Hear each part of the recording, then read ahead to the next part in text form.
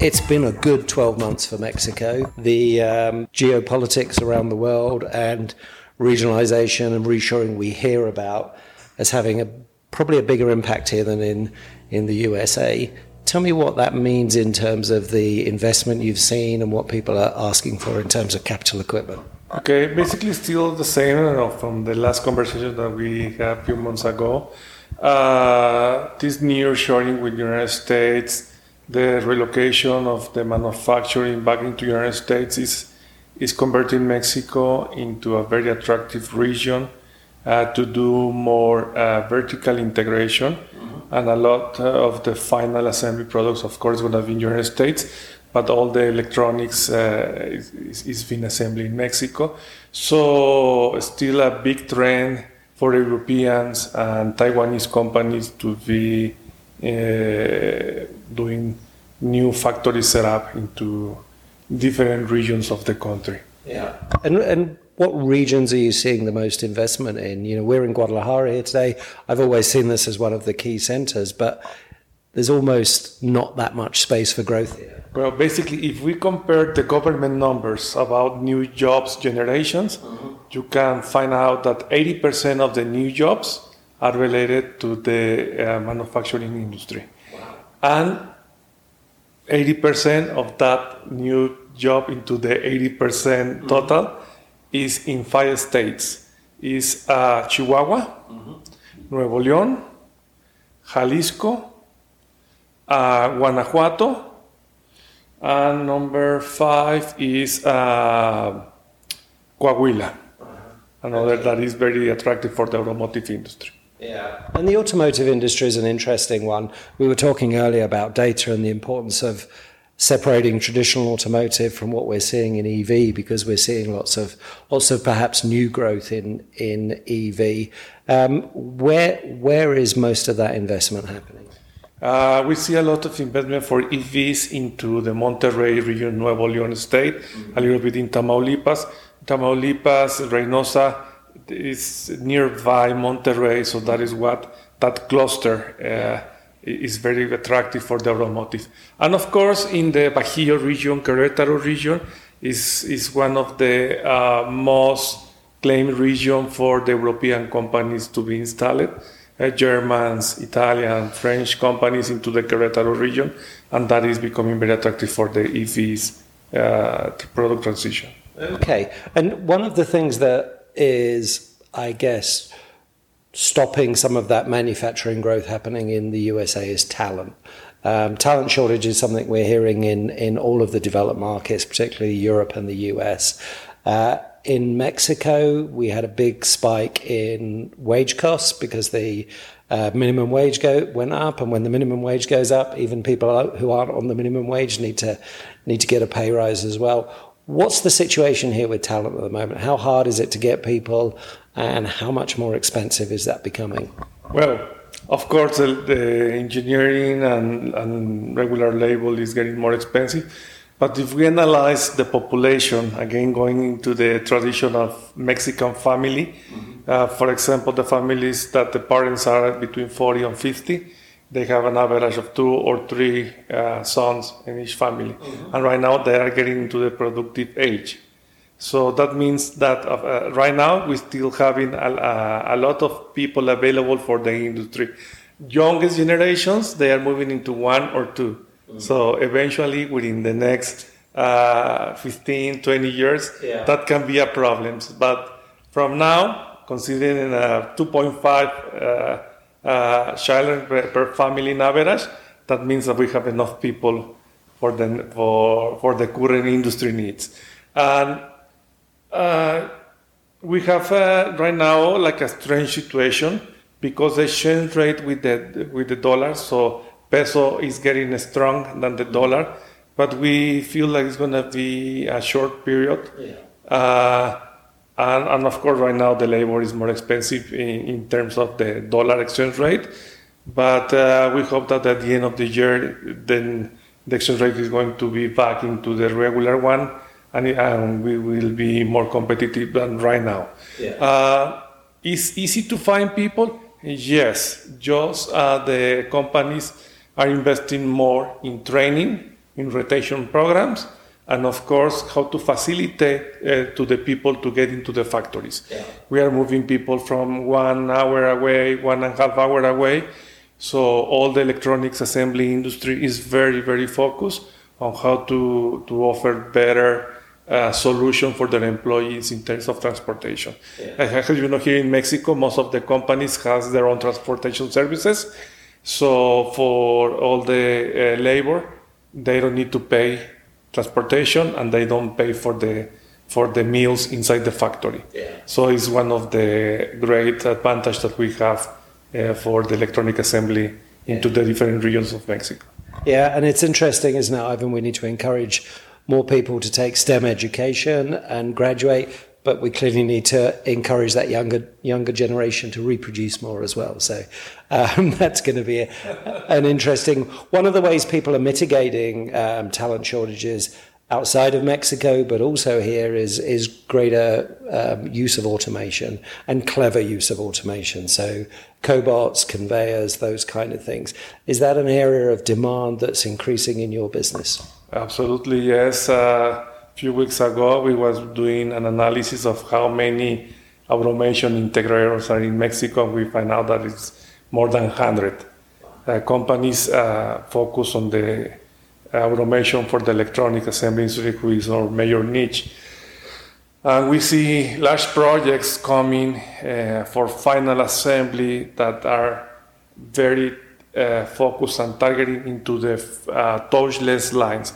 Of course, all the automotive modules assembly it has been touchless lines years ago, but right now, let's say for vacuum cleaners and other lifestyle goods are also working to do touchless assembly, and that will bring a lot of the requirements for high specialization jobs to manage the automatic lines. Yeah, and that makes it more interesting, doesn't it? And we definitely see, and I've been coming to Mexico for 8-9 years now.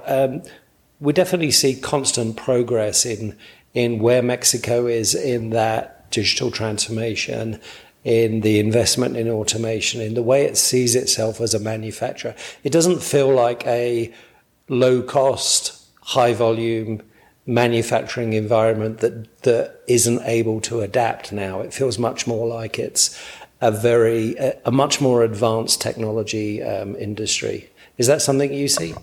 Yes, and of course all that digitalization that is moving so fast, but moving so fast that we are not really seeing what are step by step. Like last week, one of our customers in Monterrey came to run an audit here. And the audit was most related to the safety in our warehouse and demo rooms, people, human resources management. And the level of digitalization is that I was able to show all the evidence in my cellular phone. Yeah. Cameras, alarms, everything is in the hand. So it's the same in the factory. Right now, the top management can see everything in the smartwatch or in the cellular phone. So all that transformation, it was not a stop in the industry to do the translation. It was a step by step, but so fast that if we compare the way that the industry is being managed today with 10 years ago, it's completely different. But there was no a day zero for that transformation. It happened incrementally. The other thing I've seen, I think, particularly over recent years, is large global players seeing Mexico as their sandbox for digital transformation. They're almost doing stuff here first and proving it out, and then deploying the best practices around the world. That must be quite gratifying as a Mexican to see that happening here. Yes, and we see that also. I mean, that is the traditional EMS doing that sandbox here, but we see that also in the equipment manufacturing. A lot of the big suppliers for the equipment into the industry are setting up engineering and manufacturing plants here, and then they're going to deploy that new knowledge into the worldwide factories that they are managing. Yeah. So, of course, it's a natural transition that Mexico is working together with the worldwide more important equipment suppliers. But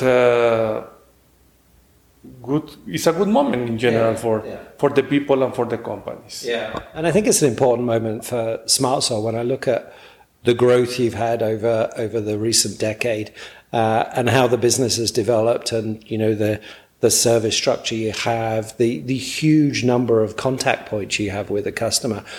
It's not just valuable from a point of view of can SMarTsol sell more machines than other people, but it's also valuable in terms of SMarTsol can give us a lot more feedback than perhaps any of our other representative companies, because they are touching so many of our customers.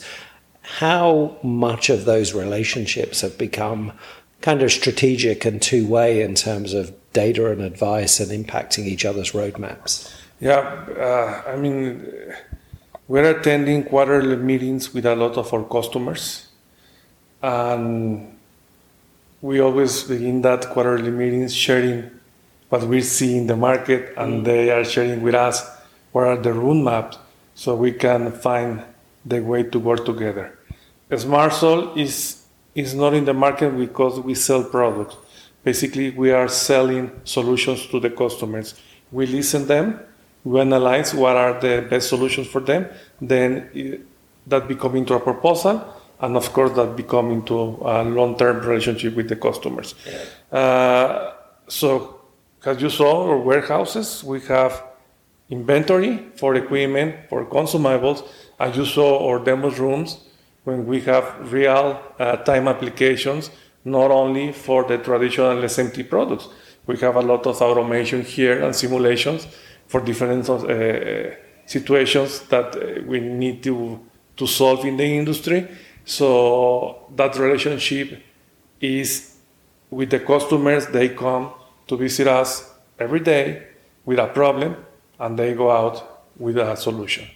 Yeah, and what I think is fascinating is that huge investment you have made in inventory. Obviously, being out with the customers, having that data, understanding their world, and being able to provide them with solutions is important. But they want those solutions quickly. How important do you think that massive investment you've made in stock has become? Well, it's one of the driving or what is driving the decision in the customers. How fast are they going to get it, and how cheap? Because right now, logistics is a major cost driving for the customers.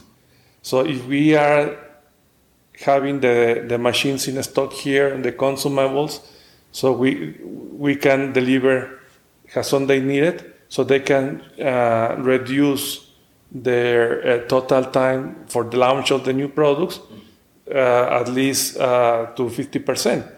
Because there are no waiting time for manufacturing of the machines, and there are no waiting time on the transportation. Yeah. And between the longest distance of Mexico, the longest driving distance in the truck is 2 days. So basically getting an order today, and we need to deliver in Tijuana, who is the northeast part of, yes, is a 24 to 36 truck hours driving. So, and that will reduce a lot of money. Yeah, and that's a game changer. And the other thing that reduces money is you're bringing stuff in advance by sea freight, which is the most economic. They're getting stuff as if it's been flown in a kind of emergency situation, and not having to pay that uplift on freight. That must be important to them as well. Absolutely, yes. I mean, we're transferring the cost of our sea freight, but no extra charges for expediting and others. Yeah. So, and that is a big difference between SMarTsol and any other distributor in the industry. Yeah, and I see multiple differences. The more I dig, I see, a super impressive integration, service, installation team that you've built over recent years. huge amount of data that you're collecting from the market and you're able to share with both principals and customers. It's become much more than a company that just buys and sells equipment. Absolutely, yes. Yes, and you know that right now we are not only focused in Mexico, we are selling to Central and South America and into United States also. Our new demo room in El Paso, we are going to do in December an open house. I hope that you can join us for that open house in December timeframe. That is to serve only the market into United States. We already have a warehouse over there for inventory, but we are going to open a similar demonstration room than the one that you saw here in Guadalajara, and that is open us the door for more business outside Mexico. Yeah. I mean, in the past years, Mexico represents more than 95% of our total sales. Right now, we are 70-30. So that means a very good balance between regions. Yeah, and what's exciting, Ivan, is even with that mix changing, Mexico is still growing for you, and you're growing the business elsewhere. So, congratulations on that. It's a really exciting and quite unique business. It's grown into something that is very focused on serving both your customers and your principals. So thanks for talking to me, and thanks for your time, and continued success. Welcome to SMarTsol. Thank you.